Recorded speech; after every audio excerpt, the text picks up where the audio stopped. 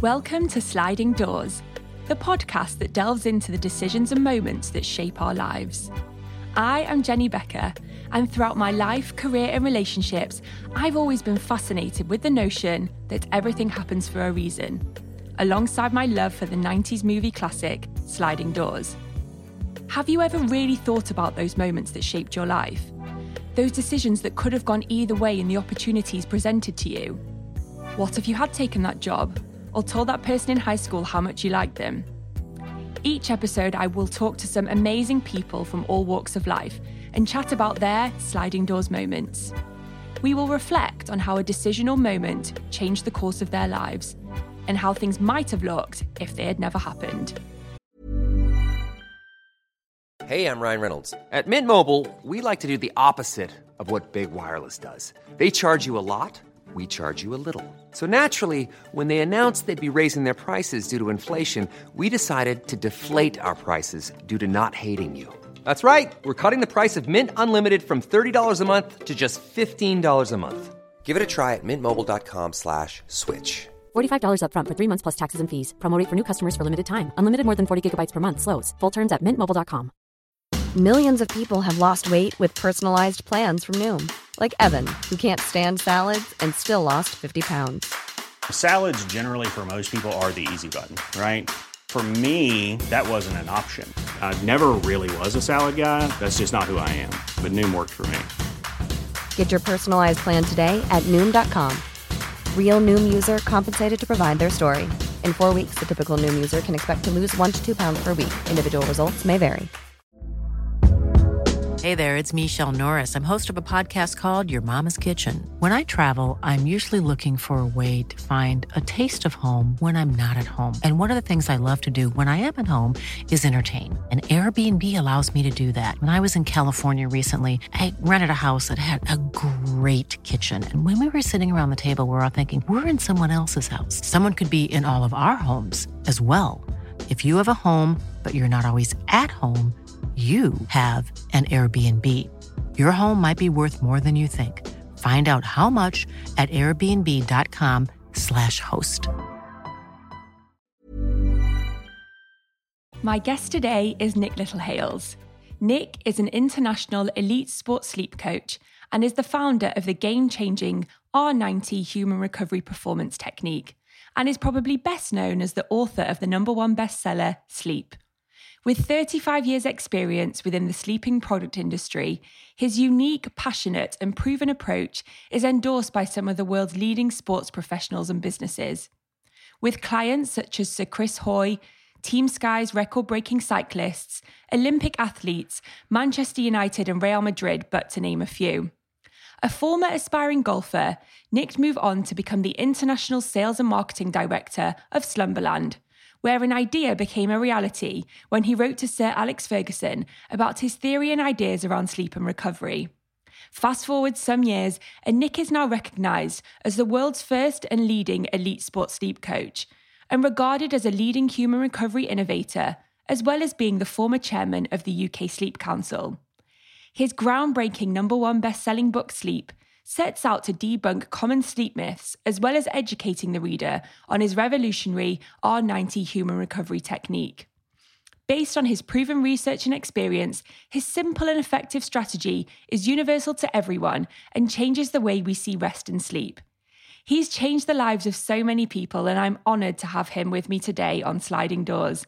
Welcome to the podcast, Nick. Thank you very much, Jenny. What an amazing introduction. Well, you've had an amazing career in life so far. So for those people that don't know what an elite sports sleep coach is, can you explain a bit more about what you do, what your 9 to 5 is, and what your actual job is?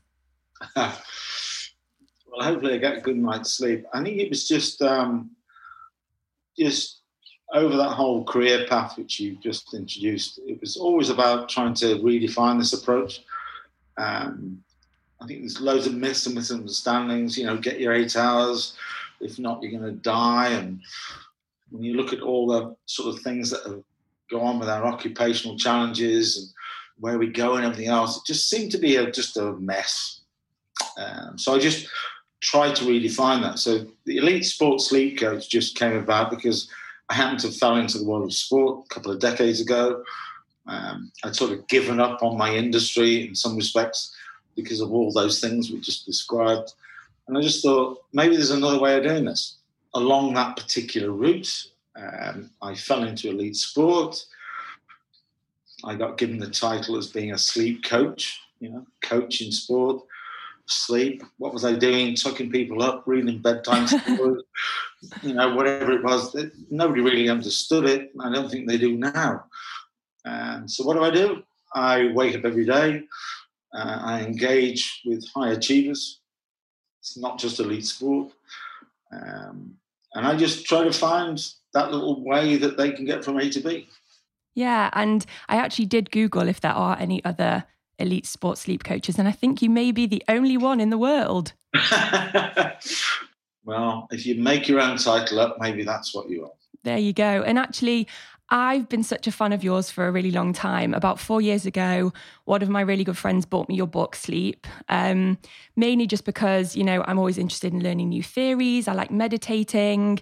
And I was just so fascinated by your whole theory and approach to, as you say, those easy methods that we can all use to help sleep better. And it's really helped me. And yes, you are an elite sports sleep coach, but your book really, speaks to everybody. It's universal. It's not just for people in the sports industry. It's for anybody to learn better techniques to sleep better.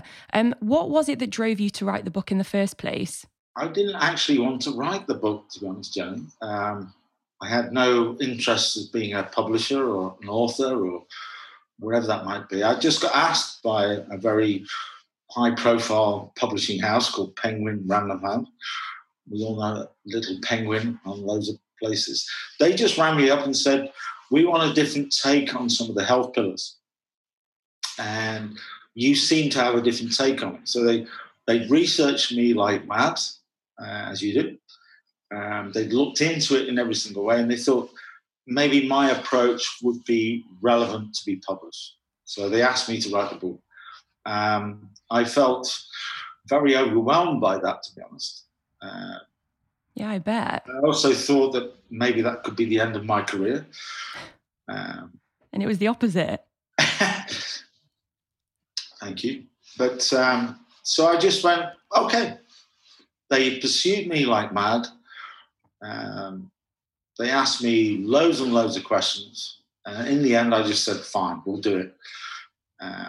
And along that, it took about 2 years. Jenny. Wow, really? That's such a long time.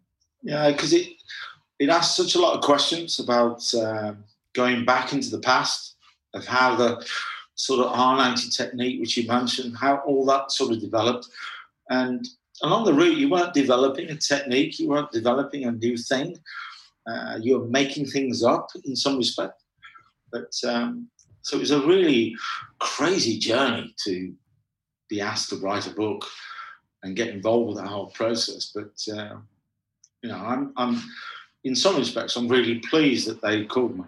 Yeah, I bet. And it's so nice to know that someone saw what you did and wanted the world to know more about it. I mean, third eye. Yeah, the third eye. I'm so one of those people though that gets into bed, and if I've got a really important meeting the next day or something that I feel like I need a good amount of sleep for, I get into bed and I'm like, I need my 8 hours, and then I'm watching the clock and the clock's going by and I'm not sleeping, and then you get into this whole ridiculous cycle. And your R90 theory just really, as I said, it simply just makes you understand a different approach to how we can sleep and get enough sleep in order to perform and produce what we need to. How did you come up with the R90 theory?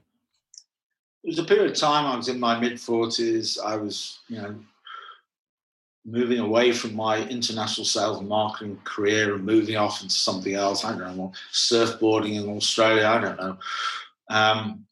But there was one little thing when I started to get involved with sport. It happened to be Manchester United, a local football club, to where my UK office was in the UK.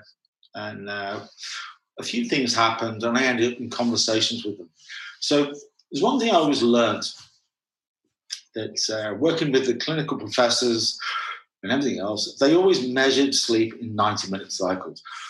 I don't know why, but they just did. And it's all about the stages and the rhythms and patterns of sleep and all that sort of stuff, and brainwave patterns, frontal lobe, all this sort of stuff. But they always looked at it in 90-minute cycles. So when I was sort of being asked to, how do you redefine that in the world of sport, with a bunch of young athletes, male-dominated at that time, just thought, how can I change their perception of this? So 5 90-minute cycles is 7.5 hours. That's your 8 hours. Yeah. Now we think in cycles. I always knew that sleep and circadian rhythms and that's natural harmony about bodily functions in the brain and this pineal glands and light and all sorts of, all came together in a wonderful relationship in 90-minute cycles. So 90-minute cycles is the length of a football game. It is. With a little gap. And why do we have this little gap? It's a come off the field, hydrate, fuel up, take a squeeze of the orange, a magic sponge, little moment in time, managers re-strategize, and then we go out and do it again. So it's kind of like it put a sort of new age perspective on it. But not from a making up. It came from a nice place. So suddenly the people I was working with started thinking about cycles. And it started a sort of mindset, a thinking process about we sleep in cycles. Yeah. We don't just sleep 8 hours. And I think that's where it sort of started and everything else sort of built around it. No, and I love that. And it's, as you said, not to laugh, but it is just a simple perspective of looking at cycles. And again, you related it to the sports world that you worked in. And it's brilliant. And for anyone that hasn't read the book, I would really recommend you go and buy it because it will change the way you see sleep and recovery. And Nick has actually given me his sliding doors moments before this chat. But before we go into that, Nick, I wanted to ask you, what are your kind of thoughts and beliefs around fate and the concept that everything happens for a reason? I know you've had a lot of moments in your career where when you reflect back, you can say that happened because that happened, but what are kind of your thoughts and theories around everything happens for a reason? It's such a big question, Jenny. I think the more years you put underneath you, the more time you have to reflect on those things. Maybe lots of things were happening that may have been a journey in front of me that I wasn't aware of. But I think maybe it's only the time when you can reflect on it is where do the dots join up? Yeah. So I'm not necessarily convinced it's fate. I just think as long as you've got ideas, as long as you've got creative thoughts, as long as you've got, ambitions and dreams and all sorts of things going on in your world, then that will all formulate itself into some sort of journey. And you can always reflect on that. Maybe that happened because of this. Maybe that happened because of that. So I'm not totally convinced it's fate. But I do believe that every decision you make creates a reason, an outcome. Definitely, and that's what if that's what fate means, then yeah, that's what fate means. And it's what we're trying to delve into in the podcast is really, as you say, you may not know that a decision that you make at some time leads you on your path, but when you can reflect back, you can connect the dots sometimes, and it may not be fate, but you know that happened because that happened, and as you said, you can join the dots, and that's why I'm so excited to chat to you because I think there's a lot of sliding doors and dot joining for you. And your first moment, and thank you for being so open and vulnerable by saying this, but the sudden passing of your father when you were 17, it's such a personal tragedy to go through at such a young age. How did this really affect you and kind of where you were at when you were 17 and that happening? I think at the time, Jenny, there was nothing tangible to latch onto. But as you look back at it, I was just about to go on a major holiday with some friends. We were going to travel into Europe, the backpacking thing and all that sort of stuff. And my mother and father sat me down and go, should we let you go? And all that sort of era. Parent worry. Yeah. It's like my first journey away from the home. And I was brought up in a very sort of conservative, middle class environment, and going abroad, nah. So me and my friends were all going to go off on this challenge. We're not prepared. We're not even emotionally prepared, not even, experienced to do this sort of thing. But my dad said to me, go. Before we even went, he'd spent all years in, get your career, work for your company, pensions and all that sort of stuff. That's what he followed. So he was in his 65th year, about to go into retirement. And he'd done everything else he'd done. And this was his moment in time, retirement. And suddenly he found, he'd got a tumour on his brain. And he was in hospital, and they were about to operate and stuff like that. And I was about to go off on this trip to Europe. And he said to me, go. Really? Go. And I took the trust in him at that time, which was great. And I went off on the trip, which is a long old story. But then I phoned home from the south of France. We were all mucking around in tents and stuff like that. My dad passed away. So I travelled all the way back, trains and all sorts of stuff to get back to his funeral. And it was just in a very small window that my dad believed he was going to get through it. I had no idea of what he was talking about, or tumours and surgery and stuff like that. Yeah. But when I asked, should I stay, he said, go. Are you glad that you did go? I think I'm glad I went, because at that moment in time, nothing mattered. He didn't know what was going on. He was an engineer. He knew everything about everything. But he didn't know at that time why this tumour suddenly appeared. It's been growing for years and years and years, but he never knew anything about it. He didn't know that. He didn't know what the outcome was. He didn't know anything about anything. And neither did I. So I think he just said, well, go. I'll either be here when you get back, or I won't be. And I think if I'd have stayed, maybe I wouldn't have experienced some other things. But, that's all. But I think it was just a moment in time that none of the family had any idea what was going on. Yeah, and it is a really hard situation. And I know we've previously spoken about your dad and his job, and how you feel like there's definitely a part of him ingrained in you. Do you want to explain a little bit about what your dad did? Because he had such a brilliant career. I was just a simple engineer working for a company. They were called Lucas in the West Midlands. Maybe some people will know about that. He was a simple engineer, and he was challenged to try and make a difference between how cars go faster or slower. And he was the one of the engineers who were challenged at Lucas at the time. They were big in sport, to create what is now known as PI, petrol injection. Amazing. And just a simple guy, used to come home every weekend with cars and stuff and cylinders everywhere, and trying to find ways of getting this petrol into this piston to create more energy and stuff like that. And then eventually him and his colleagues cracked it.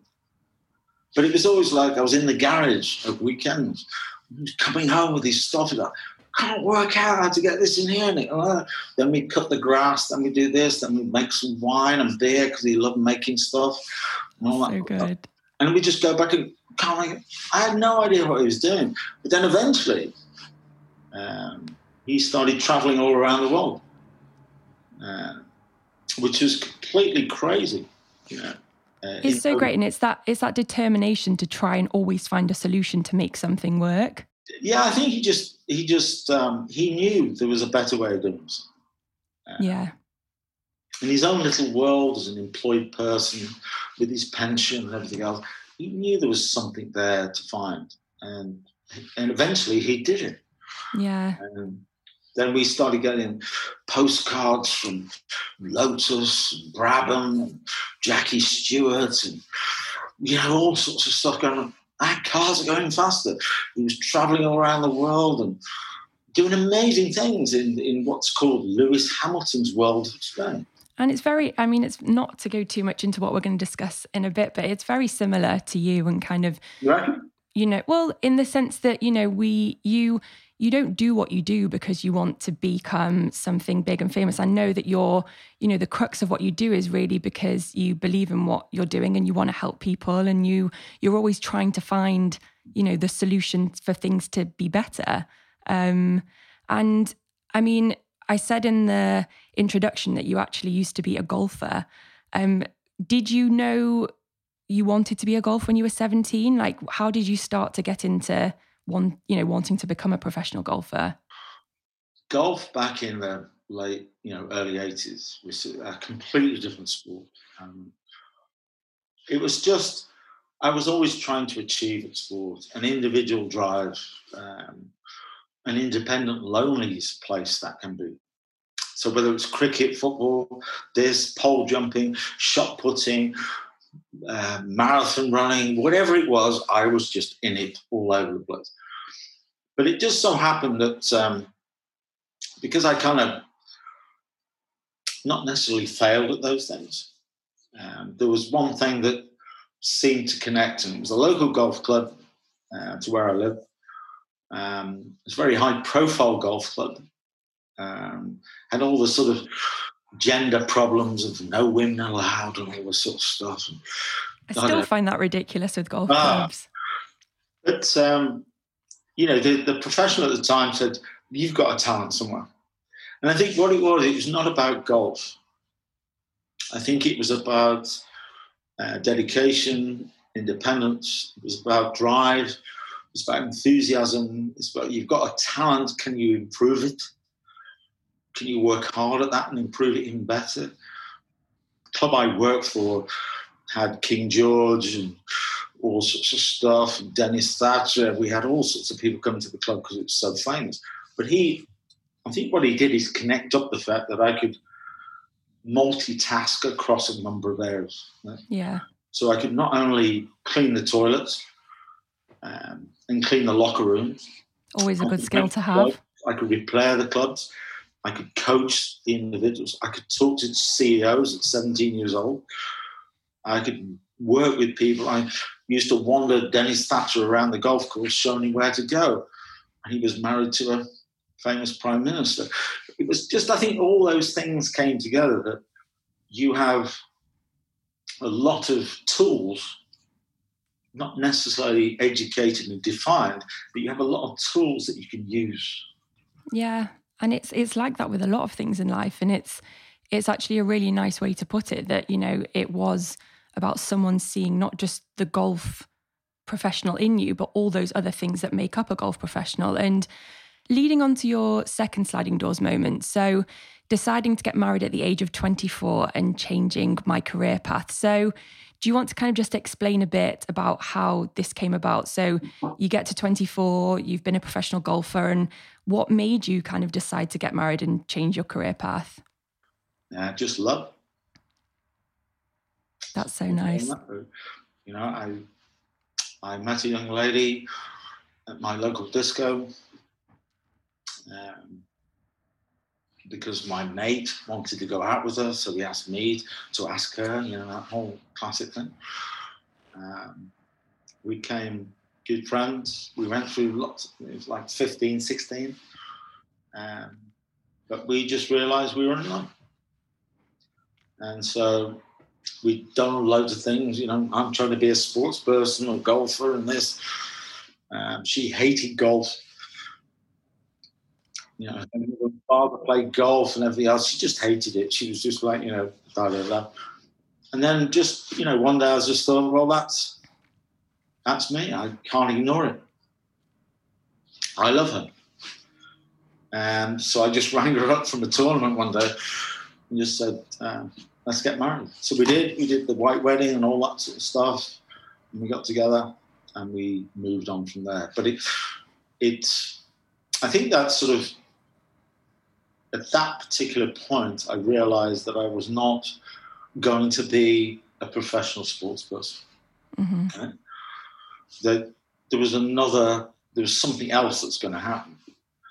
So I completely jumped into the furniture industry, which had nothing to do with sport or anything else, but it was more to do with about building a family. So we've been together since we were 15, 24. 24 sounds young, but it's a good old period being together.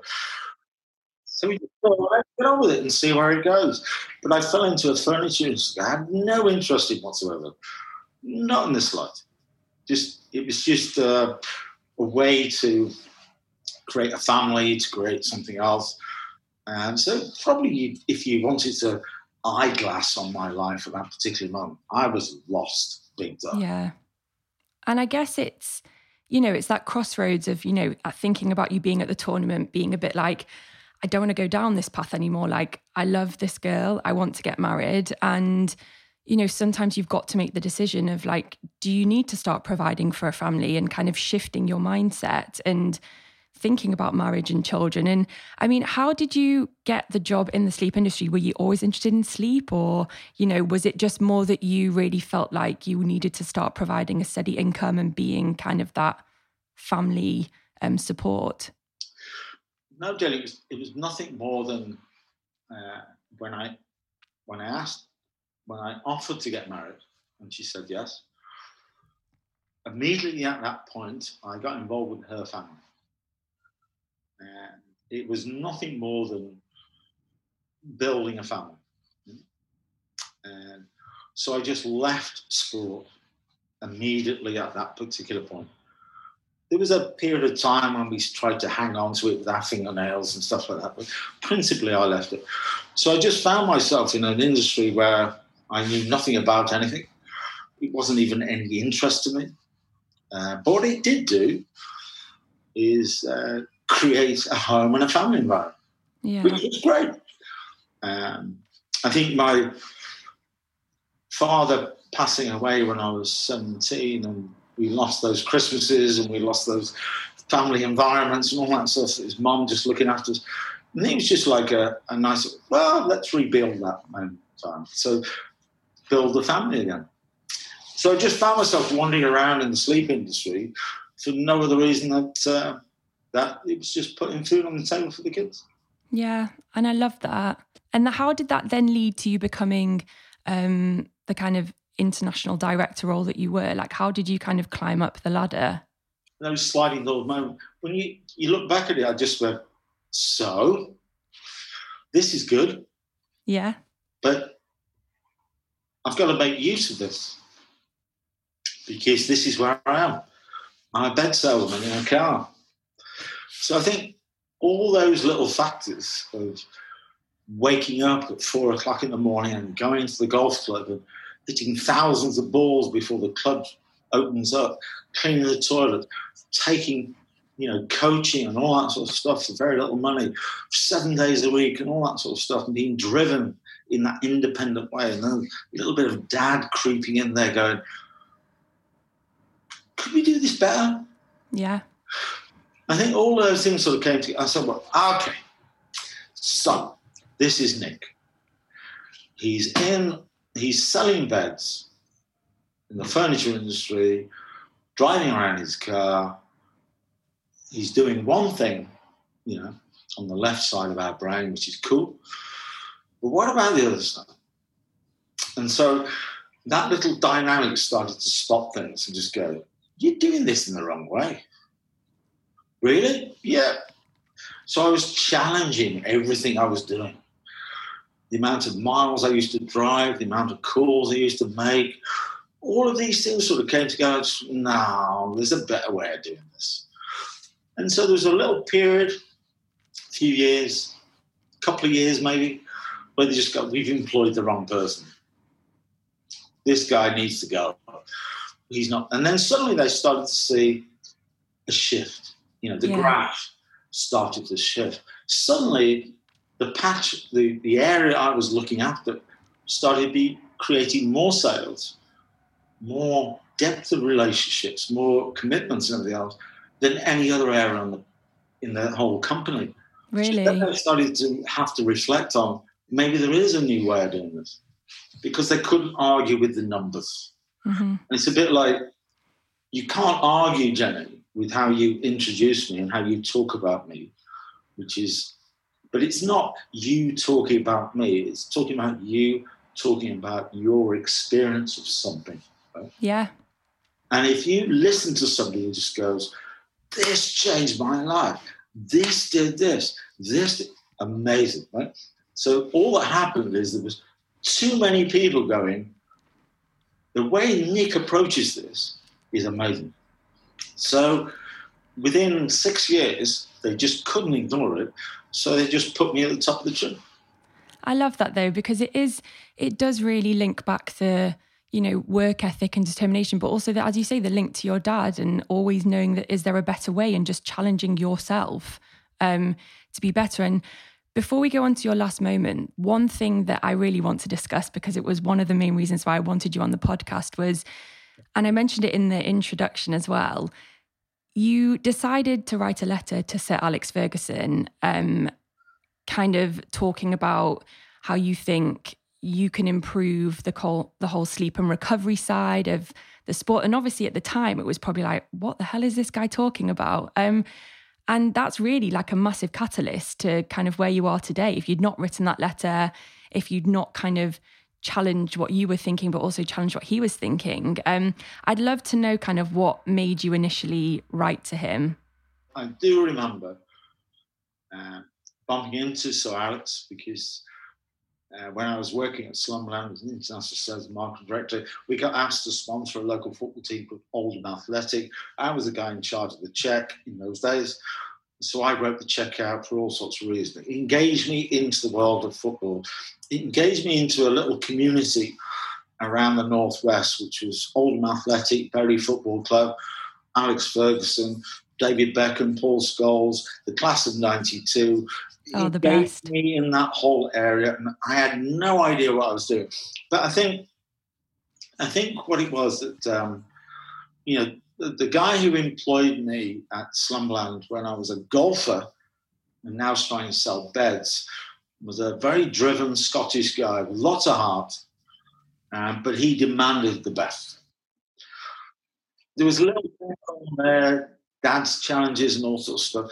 Alex, as I bumped into him in various places, he loved honesty, genuine people. It's not necessarily northern people or that sort of stuff. It was just like, have you got an opinion? If you have, give it to me, right? Don't hide behind stuff, get on with it. Make your little way.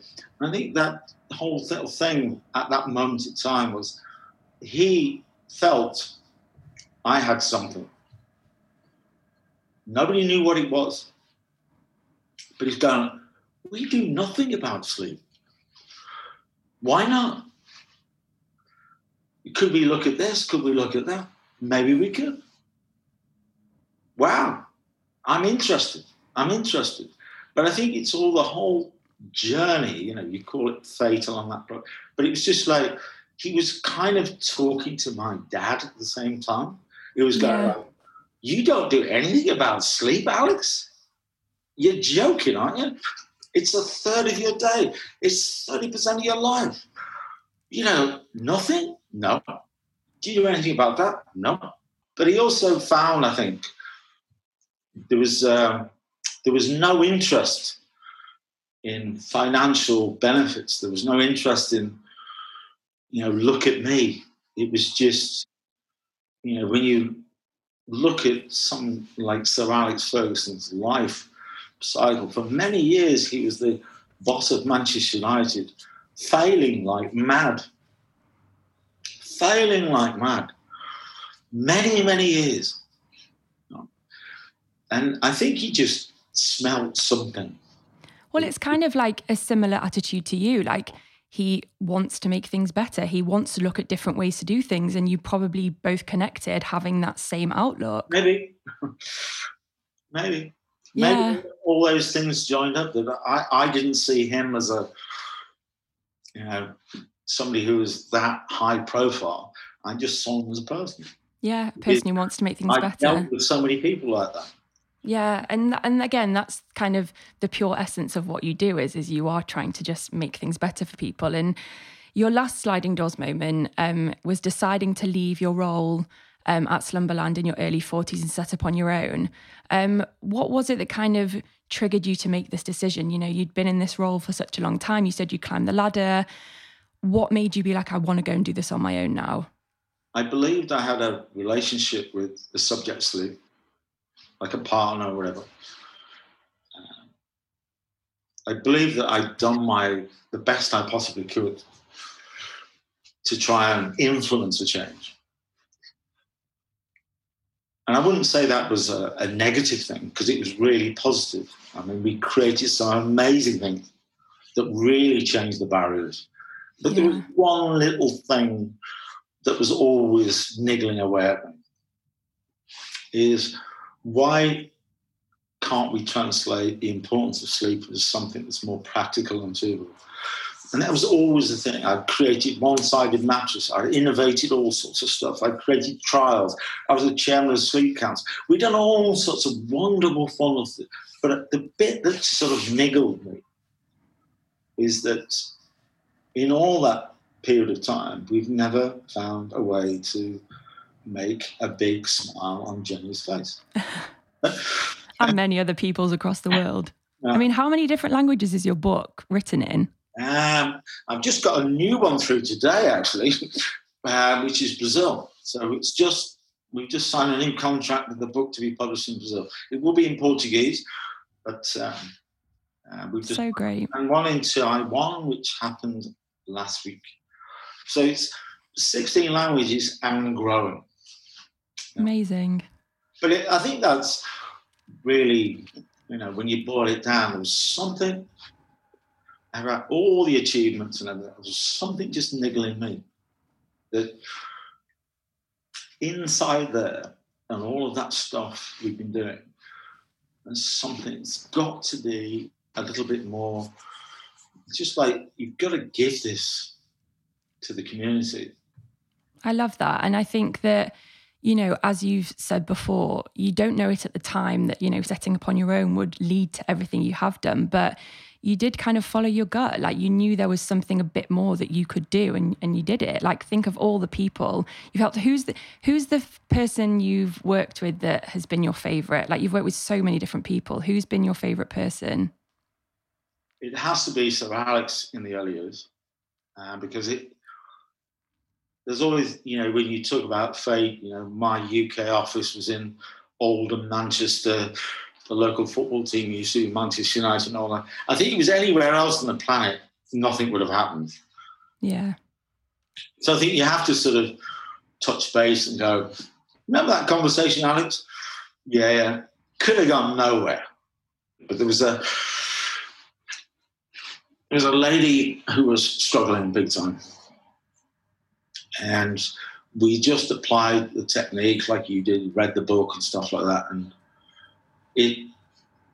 she writes to me today saying, you literally changed my world. But that's just like all we live for in life is to... you can talk about Cristiano Ronaldo, you can talk about David Beckham, you can talk about Chris Foy and Victoria Pedalton winning gold medals, and British cycling team Sky, Bradley Wiggins, first British rider on the Tour de France podium. Yeah. You name it, I don't know, all the things I'm doing right now, some great things going on, amazing. But it was just this one lady. I love that. And she still writes to me today, if only I'd known this when I was 15 years old. That's why I love chatting to you, and I love everything that you do, because, the fact that you are so in tune with the fact that the people that you help is why you love doing what you do. And it's not about the big names. It's about, you know, me talking to someone or the mother that's written into you. And it's so inspirational. And again, it just really does show that, you know, by you having a passion and wanting to make something better, you've managed to help so many people. In the whole world of sort of helping people and that whole stuff, those are the bits, you know, sometimes it's praising yourself because Manchester City created more Premiership points than any other club on the planet. Liverpool have done it again and again. Chris Hoy does this, Bradley Williams does that. You know, Anthony Joshua again. Right? Wherever you want to go, those are great. The bits that really make a difference is just everyday people dealing with everyday challenges and just going, you've given me a way through this. Yeah. And Nick, please keep doing what you do because you're brilliant and you help so many people. And as I said before, if you haven't read Nick's book, please go and get it because it will change your life. And I could chat to you for such a long time, but we've now come to the end. So thank you so much for being so open and honest and for everything that you do for everybody. My pleasure, Jenna. It's been a pleasure. Thanks, Nick. All right. Sleep well. Thank you so much for listening to this episode of Sliding Doors. If you've enjoyed our chat and found it inspiring, I would love it if you could rate, review, share, and subscribe. Thank you so much.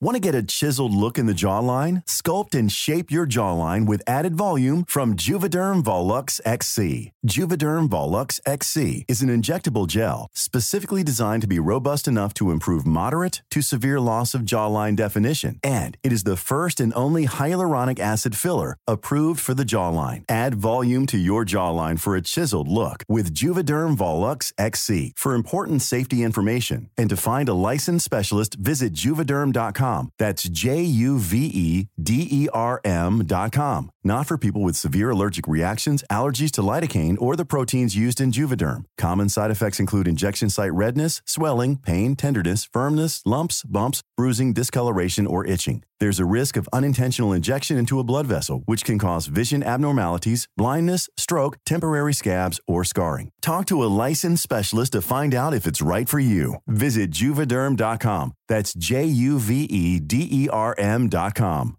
Planning for your next trip?